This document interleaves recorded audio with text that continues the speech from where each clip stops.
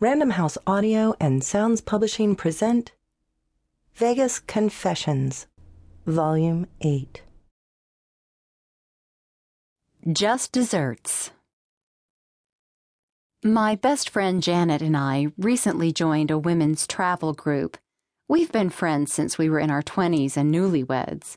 Our kids went off to college over the past few years, and our husbands both travel a lot, so we figured it was our turn. We went to New Mexico a few months ago for the first trip, and last month we went to Las Vegas. There are 7 of us in the group, and we are all about the same age, so we have a lot in common, and the trips are really fun for all of us. The last night of the trip, after we had spent the whole week playing nickel slots, enjoying the shows and sights, and shopping like crazy, we treated ourselves to a nice dinner at one of the hip restaurants on the Strip. Somehow, we always get into conversations about sex. It never fails. This time, we were talking about oral sex. Well, the others were, I should say. When our gorgeous 20-something waiter appeared, he smiled knowingly as he approached the table, pretending not to hear what we were discussing. As I said, I wasn't really participating in the conversation, which, by the way, seemed to go on forever. Every time the waiter would appear, one of the women was recapping some torrid escapade of passion and oral delight, ending in her dramatic explanation of the mind-blowing orgasm she experienced from this particular cunnilingus performance. Finally, Karen asked me why I was so quiet. "I'm just listening," I said, but no one was falling for it.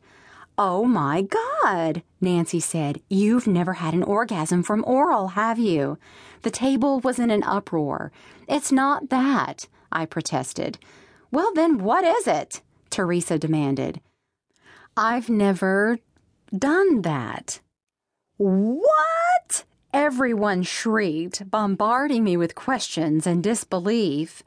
"I've been married to the same man for 15 years, and he's never gone down on me, all right?" I finally shouted, sheepishly.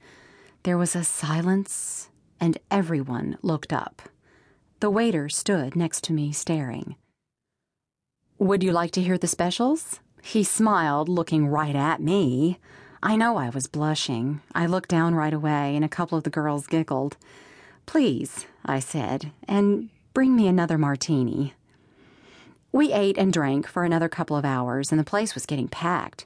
The restaurant was so busy and loud that we just sat and enjoyed cocktails, taking our time.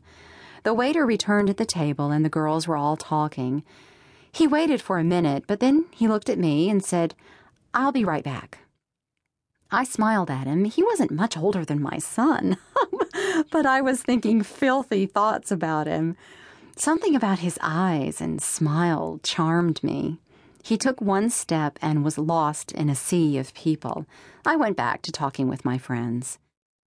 Suddenly, I felt warm hands on both of my thighs. I looked around, shocked. Then I realized someone was under the table. I pulled up the tablecloth and looked down. There was the waiter, smiling at me. He put a finger over his lips as if to say, "Shh." I got butterflies in my stomach. I didn't know what to do. I was just drunk enough to be too slow to stop him, and just curious enough not to want to. I pretended nothing had happened and took a sip of my drink. Janet was in the middle of one of her infamous conquest stories, and my friends noticed nothing.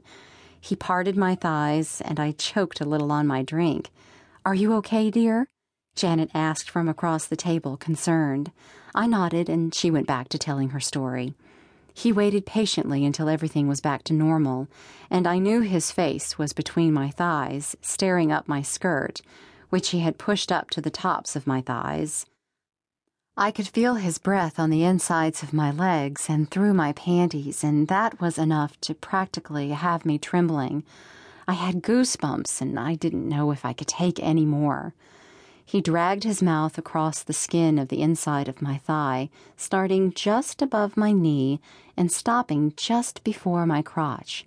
I let out an Karen looked over.